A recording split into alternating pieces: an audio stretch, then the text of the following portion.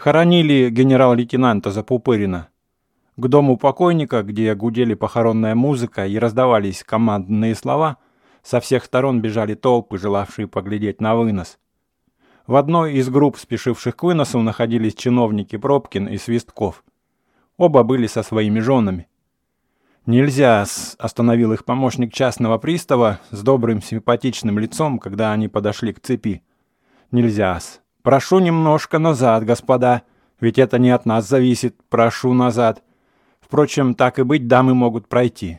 Пожалуйте, мадамс, но вы, господа, ради бога».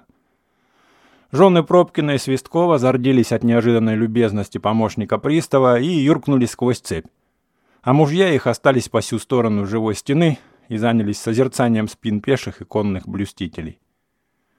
«Пролезли», — сказал Пробкин с завистью и почти ненавистью, глядя на удалявшихся дам. «Счастье, ей-богу, этим шиньонам. Мужскому полу никогда таких привилегий не будет, как ихнему дамскому. Ну что вот в них особенного? Женщины, можно сказать, самые обыкновенные, с предрассудками, а их пропустили. Но нас с тобой, будь мы хоть статские советники, ни за что не пустят». «Странно вы рассуждаете, господа», — сказал помощник пристава, укоризненно глядя на Пробкина. «Впусти вас, так вы сейчас толкаться и безобразничать начнете. Дама же по своей деликатности никогда себе не позволит ничего подобного». «Оставьте, пожалуйста», — рассердился Пробкин. «Дама в толпе всегда первая толкается. Мужчина стоит и глядит в одну точку, а дама растопыривает руки и толкается, чтобы ее нарядов не помяли. Говорить уж нечего. Женскому полу всегда во всем фортуна. Женщины в солдаты не берут, и на танцевальные вечера им бесплатно, и от телесного наказания освобождают. А за какие, спрашивается, заслуги? Девица платок уронила, ты поднимай. Она входит, ты вставай. Она хочет сесть, ты давай ей стул. Уходит, ты провожай. А возьмите чины. Чтоб достигнуть, положим, статского советника, мне или тебе нужно всю жизнь протрубить. А девица в какие-нибудь полчаса обвенчалась со статским советником, вот она уж и персона. Чтоб мне князем или графом сделаться, нужно весь свет покорить, шибку взять и в министрах побывать. А какая-нибудь, прости господи, Варенька или Катенька, молоко на губах не обсохло, покрутит перед графом шлейфом, пощурит глазки, вот и ваше сиятельство. Ты сейчас губернский секретарь, чин этот себе ты, можно сказать, кровью и потом добыл. А твоя Марья Фомишна что? За что она губернская секретарша? Из поповин и прям в чиновнице. Хороша чиновница. Дай ты ей наше дело, так она тебе и впишет входящую в исходящее. Зато она в болезнях чад родит, заметил Свистков. Велика важность.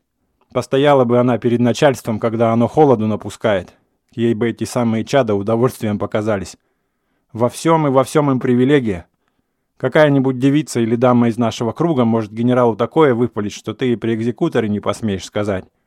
Да. Твоя Марья Фоминишна может смело со статским советником под ручку пройтись.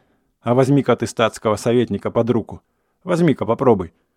В нашем доме как раз под нами, брат, живет какой-то профессор с женой. Генерал, понимаешь. Анну первой степени имеет. А то и дело слышишь, как его жена чешет. Дурак, мол, и дурак. А ведь баба простая, из мещанок. Впрочем, тут законная, так тому и быть. Испокон века так положено, чтоб законные ругались. Ну ты возьми незаконных. Что эти себе дозволяют? Во веки веков не забыть мне одного случая. Чуть было не погиб, да так уж знать за молитвы родителей уцелел. В прошлом году, помнишь, наш генерал, когда уезжал в отпуск к себе в деревню, меня взял с собой, корреспонденцию вести. Дело пустяковое, на час работы. Отработал свое и ступай по лесу ходить. Или в лакейскую романсы слушать. Наш генерал человек холостой, дом полная чаша, прислуги как собак, а жены нет, управлять некому. Народ все распущенный, непослушный. И над всеми командует баба, экономка Вера Никитишна. Она и чай наливает, и обед заказывает, и на лакеев кричит. Баба, братец мой, скверная, ядовитая, и глядит сатаной, толстая, красная и визгливая. Как начнет на кого кричать, поднимет визг, так хоть святых выноси. Не так руготня да немало, как этот самый визг, о господи. Никому от нее житья не было. Не только прислугу, но и меня бестия задирала. Ну, думаю, погоди. Улучшу минутку, все про тебя расскажу генералу. Он погружен, думаю, в службу и не видит, как ты его обкрадываешь и народ жуешь. Постой же, открою я ему глаза. И открыл, брат, глаза, да так открыл, что чуть было у самого глаза не закрылись навеки, что даже теперь, как вспомню, страшно делается. Иду я однажды по коридору и вдруг слышу визг. Сначала думал, что свинью режут. Потом прислушался, слышу, это Вера Никитична с кем-то бранится. Тварь да дрянь, да ты этакая, да черт. Кого это, я думаю? И вдруг, братец ты мой, вижу, отворяется дверь, из нее вылетает наш генерал, весь красный, глаза выпученные, а волосы словно черт на них подул. А она ему вслед дрянь да черт. Врешь. Честное мое слово. Меня, знаешь, аж в жар бросило. Наш убежал к себе, а я стою в коридоре и, как дурак, ничего не понимаю.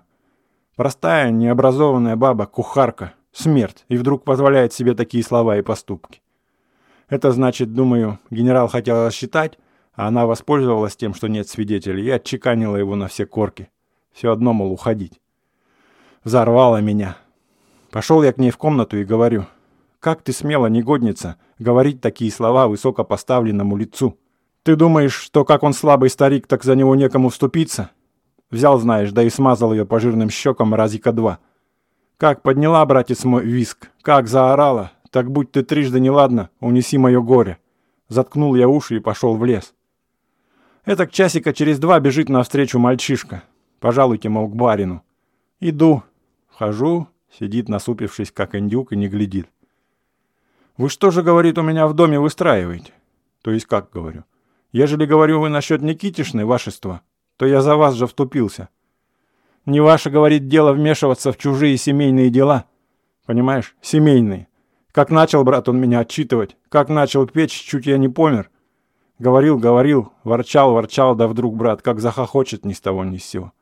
И как, — говорит, — это вы смогли, как это у вас хватило храбрости, удивительно. Но надеюсь, друг мой, что все это останется между нами. Ваша горячность мне понятна, но согласитесь, что дальнейшее пребывание ваше в моем доме невозможно. Во, брат, ему даже удивительно, как это я смог такую важную паву побить. Ослепила его баба. Тайный советник, белого орла имеет, начальство над собой не знает, а бабе поддался. Большие, брат, привилегии у женского пола. Ну вот, снимай шапку. Несут генерала. Родинов-то сколько, батюшки святы. Что, ей-богу, пустили дам вперед, разве они понимают что-нибудь в орденах? Заиграла музыка.